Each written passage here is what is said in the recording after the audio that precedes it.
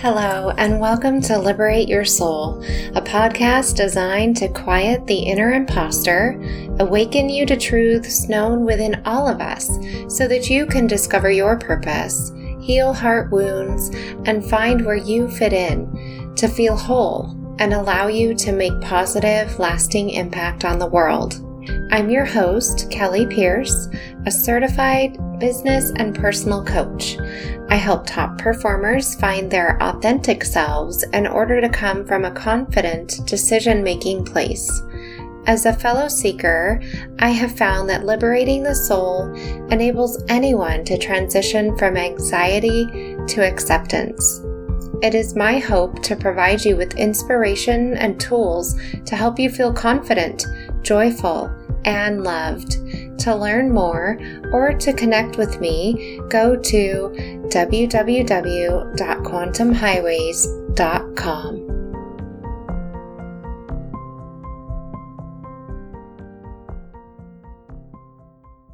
Hello and welcome back to Liberate Your Soul.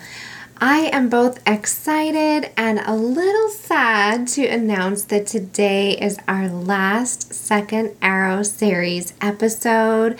I hope that you've enjoyed them as much as I have enjoyed putting them together for you.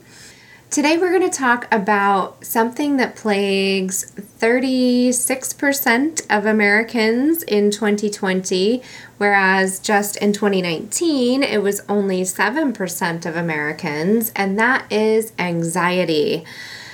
I can tell you from personal experience that this is something I have dealt with my entire life, and most people will tell you that they have felt anxiety at some point or another in their lives. There's anxiousness, there's restlessness, there's excitement, there's nervousness, but we're really going to talk about chronic anxiety and when it happens in your life kind of as a problem, right? Last episode we talked about depression. If you missed that, go back to episode 34. It's called Hopeless. And you're going to find a lot of valuable information there in that episode about what to do, what it is, when it's not just sadness and it morphs into true depression. I know there's 1,000 different articles you can read, but hopefully you can benefit from hearing about it as well. So the Second Arrow series, just to recap where this all began, it comes from a Buddhist principle. When someone went to the Buddha and asked him about certain different things and they were chatting, and the Buddha said, "The first arrow, it hurts, does it not?" And the student said, "Yes." And he said, "Well, doesn't the second arrow hurt that much more?" And the student said, "Well, of course." The first arrow is really the circumstance or negative event that can happen in our lives.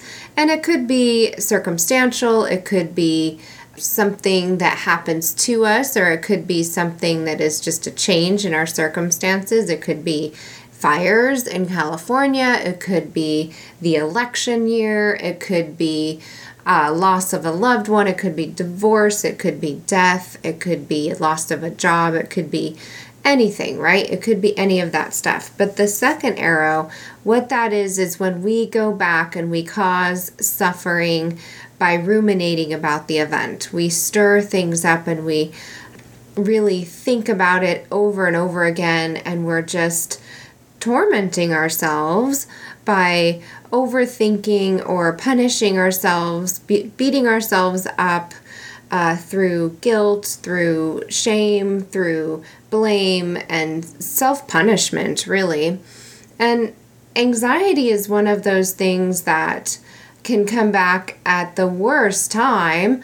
It can happen when we're just minding our business, or at least we think we are, and then all of a sudden, what we're going to talk about today, generalized anxiety disorder, just rears its ugly head, and we're like, we're just anxious for no particular reason. Or maybe there's social anxiety. We are invited to go out to a social gathering and we just feel uneasy about it. So I think that a lot of people can relate to this topic, and we're going to talk about what it is, causes of it, and some solutions to get over it. So without further ado, let's jump in. So we mentioned the numerous types of anxiety. There's the generalized anxiety disorder, or GAD. There's social anxiety. There's specific phobias that can cause people to feel anxious. Like if you see a spider and you are afraid of spiders, which, by the way, I saw a spider today when I was cleaning my downstairs, and it startled me. I'm not even scared of spiders, but I was like, woo! It was under a rug that I was taking to shake out. So had a little high-pitched moment. There's panic disorder, obsessive compulsive disorder, and post-traumatic stress disorder, and all of those fall under the umbrella of anxiety. There are more anxiety disorders, but those are like the big ones, right? So generalized anxiety disorder or GAD, is a common anxiety disorder that involves constant chronic worrying, nervousness, and tension. It's not like a phobia where your fear is connected to a specific thing or situation like the spiders, but it's just diffused anxiety. It's a general feeling of dread or unease that colors your whole life. People with GAD can't shake their concerns, even though they usually realize that much of their anxiety is unwarranted. So if you have GAD, or your loved one has GAD, you might actually realize that it's not warranted, that you have nothing to worry about, but you worry anyways. Or you're telling your loved one, like, calm down, everything's going to be okay. And they're like, I know, but I just feel so upset. And they have trouble relaxing, trouble falling asleep, trouble staying asleep. Their worries often are accompanied by physical symptoms like trembling, twitching, muscle tension, headaches, irritability, sweating. I don't know if you've ever had to give a big speech for an event, but you can end up, really sweating profusely, whether it's on your face or under your arms. But people with generalized anxiety disorder typically will sweat and perspire regularly because they're just anxious all the time. They can have hot flashes and feel lightheaded or out of breath. Many people with GAD will startle easily. They get startled quite readily. Like, you can not even be meaning to sneak up on them, but they're like, oh, you scared the daylights out of me. And you're like, I was just walking by.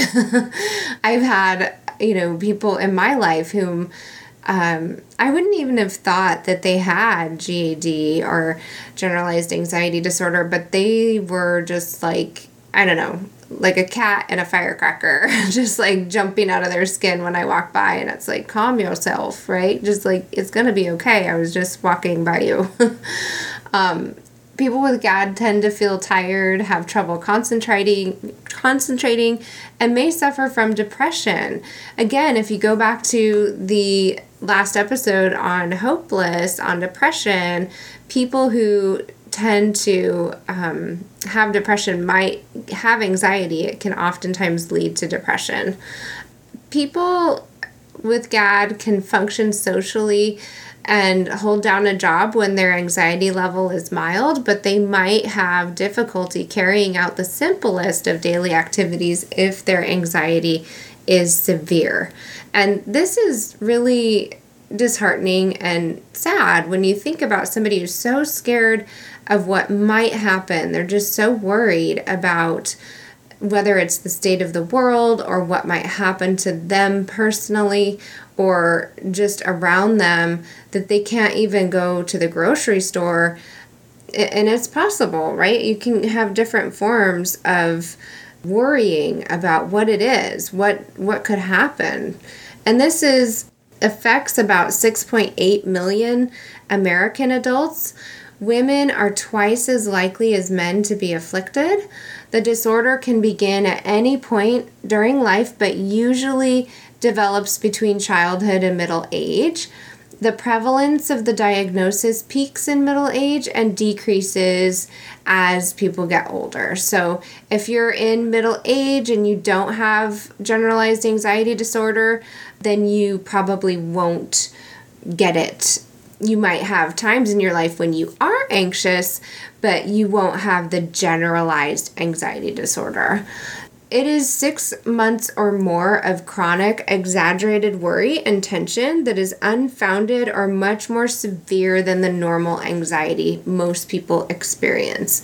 People with this disorder usually experience symptoms like we described, the inability to control excessive worrying, the difficulty falling or staying asleep, irritability, they're easily startled or scared, sweating, shaking, trembling. Sometimes they even have a hard time swallowing. And I really want to talk about what this isn't, okay? Because anxiety disorders are complex and they result from a combination of genetic, behavioral, developmental, and other factors. Risk factors for GAD include a family history of anxiety and recent or extended periods of stress. So if you've been under a lot of stress lately, yes, it might be a risk factor, but nobody really knows exactly what causes generalized anxiety disorder. It could be biologic and genetic. It might be, something that runs in your family, but just because it doesn't mean you're absolutely 100% going to have it. So I really want to talk about what it's not, because it's natural sometimes to worry about paying the bills, landing a job, finding a romantic partner, or maybe a recent breakup, or other important life events. But somebody who has generalized anxiety disorder is going to have constant and unsubstantiated worry that causes significant distress and interferes with their daily life, including those things. So it's almost like a self-fulfilling prophecy. They're worried about finding a date, so they can't find a date. Normal people have embarrassment or self-consciousness in an uncomfortable or awkward social situation. And if you go back to our series, when we did our series kickoff, we talked about shameless, we talked about shame. And that's normal. Everybody has a little bit of shame.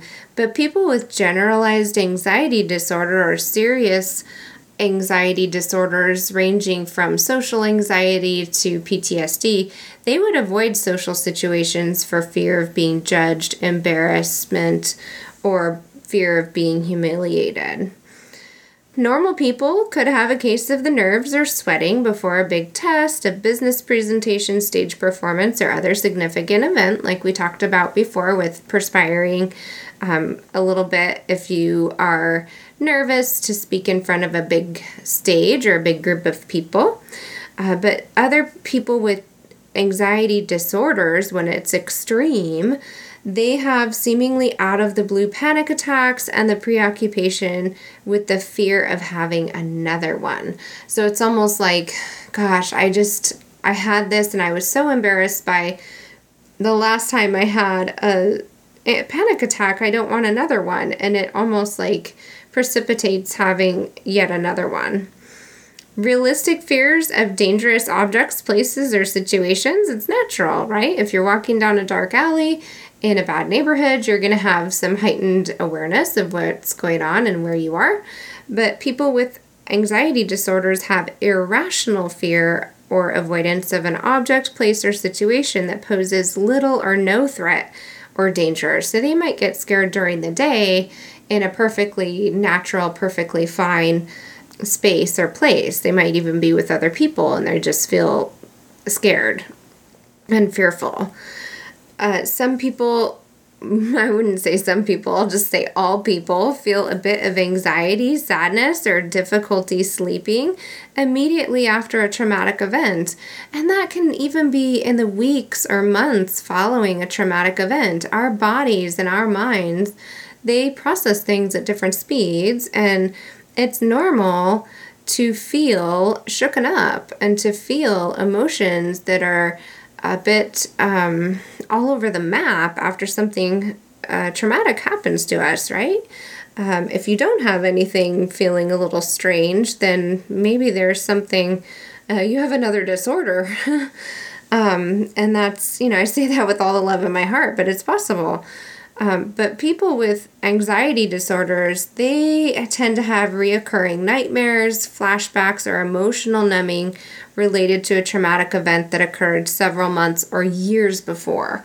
And that's when we get into the PTSD and the obsessive compulsive behavior and not just generalized, but maybe social anxiety and specific phobias, right? So maybe something happened to them when they were younger, and now they go out of their way to avoid this, and they just have extreme things that they will not, cannot, and just refuse to cope with it. They have no healing around the event.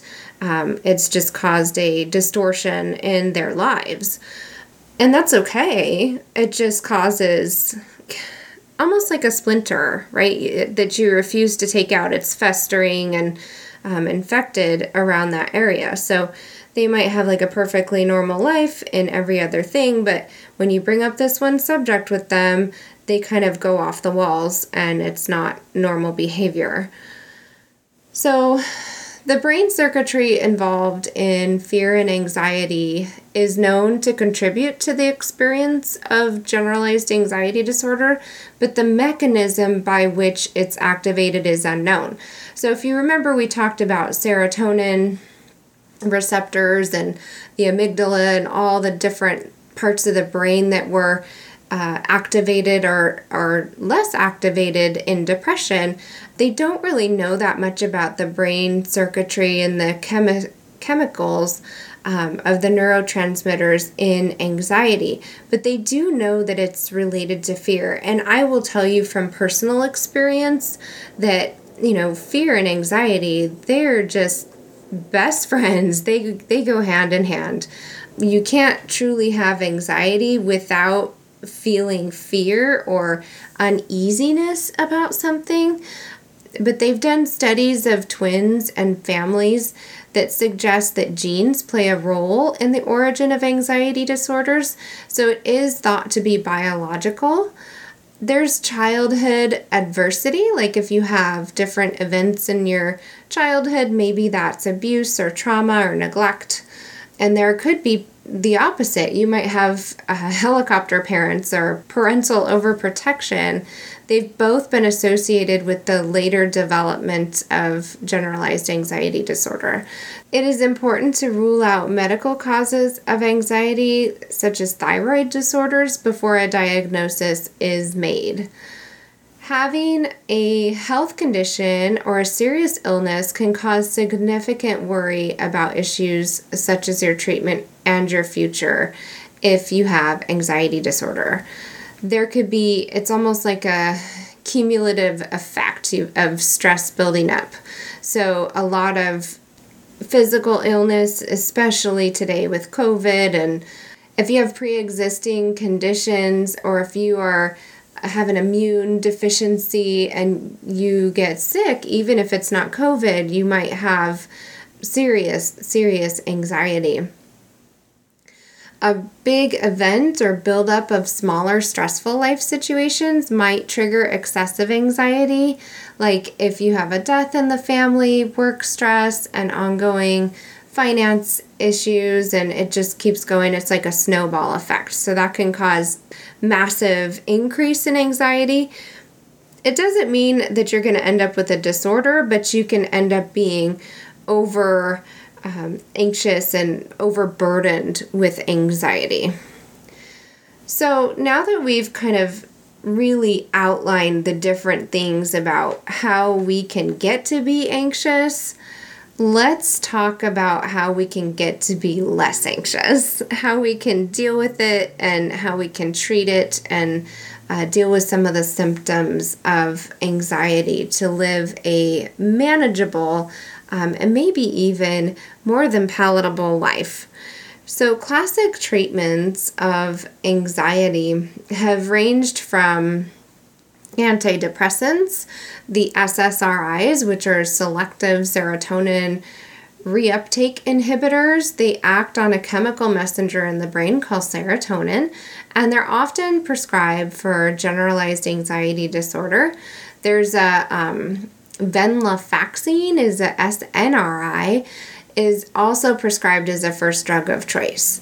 There's an older class of antidepressants called tricyclics, which are useful in treating this disorder, but many physicians and patients like the newer drugs, the SSRIs, because the older ones cause dizziness, drowsiness, dry mouth, and weight gain.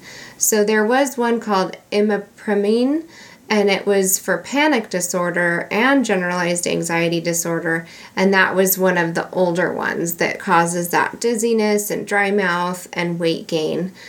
The medicine is always improving, and so don't rule it out if you are really on the higher end of someone who is unable to perform some of your normal life duties as a result of your anxiety.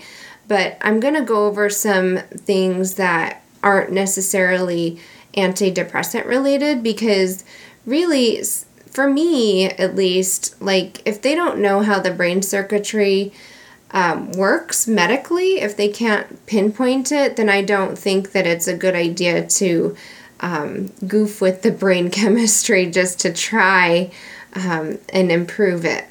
There are anti-anxiety medications that are benzodiazepines, which are like the alprazolam and diazepam, and those really are only good for short periods of time, and they're only good for people who are not prone to dependencies. Like if you've had a problem with drug or alcohol abuse, then stay away from these because they can cause dependencies. There's beta blockers like propranolol that are often used to treat conditions that are not anxiety, but they're good for people who have social phobia, because you can prepare in advance so that you can have this beta blocker to stop your heart from pounding, your hands from shaking, and to keep other physical symptoms under control. So if you know you're giving a speech, for instance, and you really need to keep your cool, like mentally you know that you're able to keep on your game, but physically you have these symptoms that you just can't control because of social phobia, you can work with your doctor there to get some medication. So again, I'm not a doctor, I'm not a health practitioner, I am just someone who I know people in my family have dealt with anxiety disorders, and when I was a young woman, I had social anxiety and generalized anxiety disorder. At least I was diagnosed with it, and they tried to put me on some of these medications, and I really didn't like it. And I was like, this is not good. These do not work for me. So I went to this next type of treatment that I'm going to talk about, and that is therapy. So there's two different types of therapy that they recommend for anxiety. And one of them is psychotherapy, and that's talking with a psychiatrist, a psychologist, a social worker, or a counselor, and just really working with them on identifying patterns and behaviors and things that, just working out things that maybe you have from your past. If we talked about one of the causes of anxiety was things that happened in your childhood. And for me, that was the case. It was things from my family of origin, and it was stuff that I needed to kind of work out, right? It was just things that, it wasn't generalized anxiety disorder necessarily. It was more social anxiety, and it was just it stemmed from low self-worth. It stemmed from just being worried about what other people were kind of thinking or saying, or, my own behavior type of thing. So it really helped me to kind of understand what that was all about. You can work with a cognitive behavioral therapist. And I did that too. And that was like when I really recognized the most improvement, I would say. I was 19 and I saw someone, and this is where the cognitive dimension, like the thinking part, helps people change their thinking patterns that support their fears. So you're no longer going and ruminating. You're not thinking about the same things over and over again. And the behavioral dimension helps people change the ways they react to anxiety-provoking situations. So again, I had massive change in my anxiety, and I won't say my anxiety, I had massive change in social anxiety when I realized that I was kind of perpetually thinking one thing that was not necessarily true, and I was able to take steps to change my behavior to get over it. And now I'm pretty much okay. I mean, there's been times like in the recent past, maybe last year, when I was in one situation that I was uncomfortable with. It like reminded me of something and I felt kind of anxious, but I just was able to do one of these other exercises I'm going to share with you. And I worked through it and I got through it okay. So similarly to the tips on depression, an aspect of meditation can help, but this time with the twist. So it's oftentimes when our mind wants to move quickly and we're thinking about things and we have these fears and things are telling us to worry and we don't even know why. It's just general. We know we shouldn't worry, but our mind is just, it's called the monkey mind, right? It's just like a monkey. It's all over the place. It's climbing the tree and the tree is worry. With meditation for anxiety, I want to recommend that you really recognize the fact that you're not truly in control of your life. And so surrendering your concerns to a higher power and giving those worries and anxious thoughts to God or the universe or source, insert your belief system here, just really kind of entering in an aspect of prayer during your meditation. And this is how, I love to set my meditations up this way. I love to use Insight Timer and I'll set it up for 11, 12 minutes. And then I'll put in little blocks of wood sound every 3 minutes so that the first 3 minutes, I'm just giving thanks. The next 3 minutes, I'm in silence. The next 3 minutes, I'm in prayer. If anything has come to mind and I need to release it. And then the last 3 minutes, I'm in silence. So whatever that works out to be, I think it's 12 minutes. So it really works for me. My mind likes to want to interrupt my quiet time, right? I'm like a child on the inside. So I'm able to get my quiet time and get out any thoughts that need to be released as I'm in my quiet time. So really surrendering and giving it over, because when we do that, we can understand that it's not all us. We're not, we can't control what the person at the grocery store says or how people are driving on the road or what's happening in the other countries. We're not in charge of it, right? It's so much bigger than any one person ever could be. And so we can only control ourselves, our thoughts, our emotions, our beliefs, our actions. And so when we just really give it over to that higher power and we can sit more quietly and we can have more peace within. And I've been doing this for years, guys, so it's a lot easier for me, but I'll tell you, even though I've been doing it for a long time, there are days when I'm just like, okay, it's a 3-minute meditation today, and I just have to give up and move on, right? Taking a time out is good. Most people have fast-paced, high-production lives, and it can really feel like a rat race. I know even me, trying to do so much, my to-do list is longer than I have paper for. So taking some time to slow down and just be, even for those few minutes, 5 minutes in the morning and a half an hour on the weekend without scrolling your phone will make a massive difference. It's important not to scroll your phone because your brain needs that break, that alone time. not to have to feel like you need to be like everybody that you see on the phone. It's still taking in input when you're watching whatever social media, whatever game you're playing. It's still taking in information and processing and working hard. So when you just take those 5 minutes and breathe deeply, if you're appreciating the trees in the backyard or the kitty cat at your feet or your dog who wants attention or, whatever it is, you're going to get more in touch with what's really important, and your worries are going to be the furthest thing from your mind when you do something like that.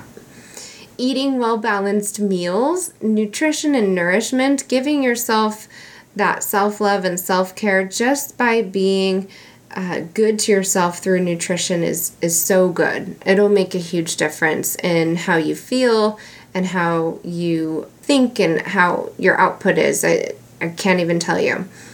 Limiting alcohol and caffeine, which can aggravate anxiety and trigger panic attacks.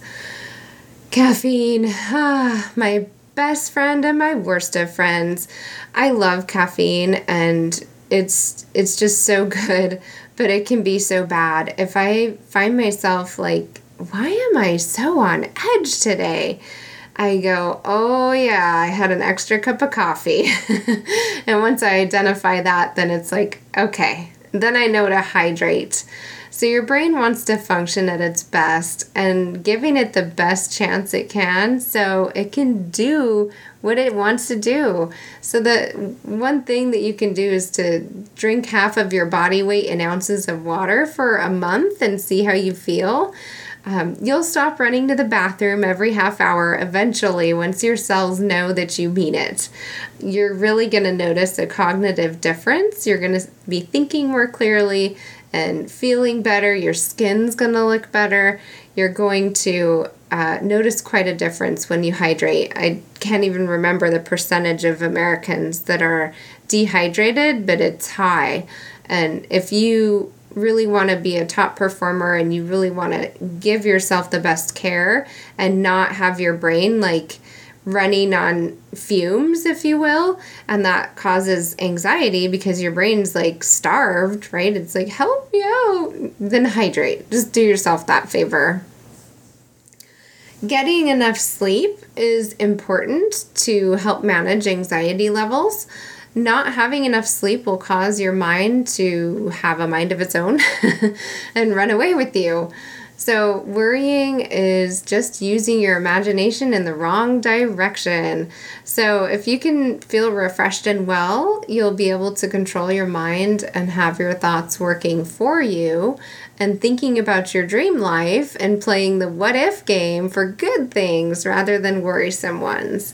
So make sure you get some sleep. If you're going to bed too late, try going to bed a half an hour earlier. If you're getting up too early, you can still try the going to bed half an hour earlier, or maybe you've got a light problem. Maybe check your room and see if you've got adequate darkness at night and you're getting enough quality sleep. Exercise daily to help you feel good and maintain your health. Processing stress and anxiety through movement is so good for the body and soul, whether through walking or yoga or qigong or lifting weights. Exercise releases 5 feel-good hormones. Again, we discussed those feel-good chemicals back in episode 34 on depression, so you can learn more about what they are and how they work for you.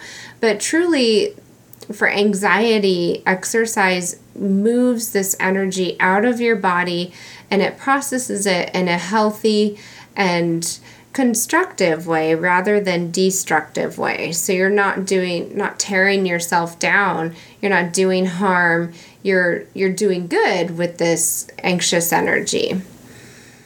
Taking deep breaths.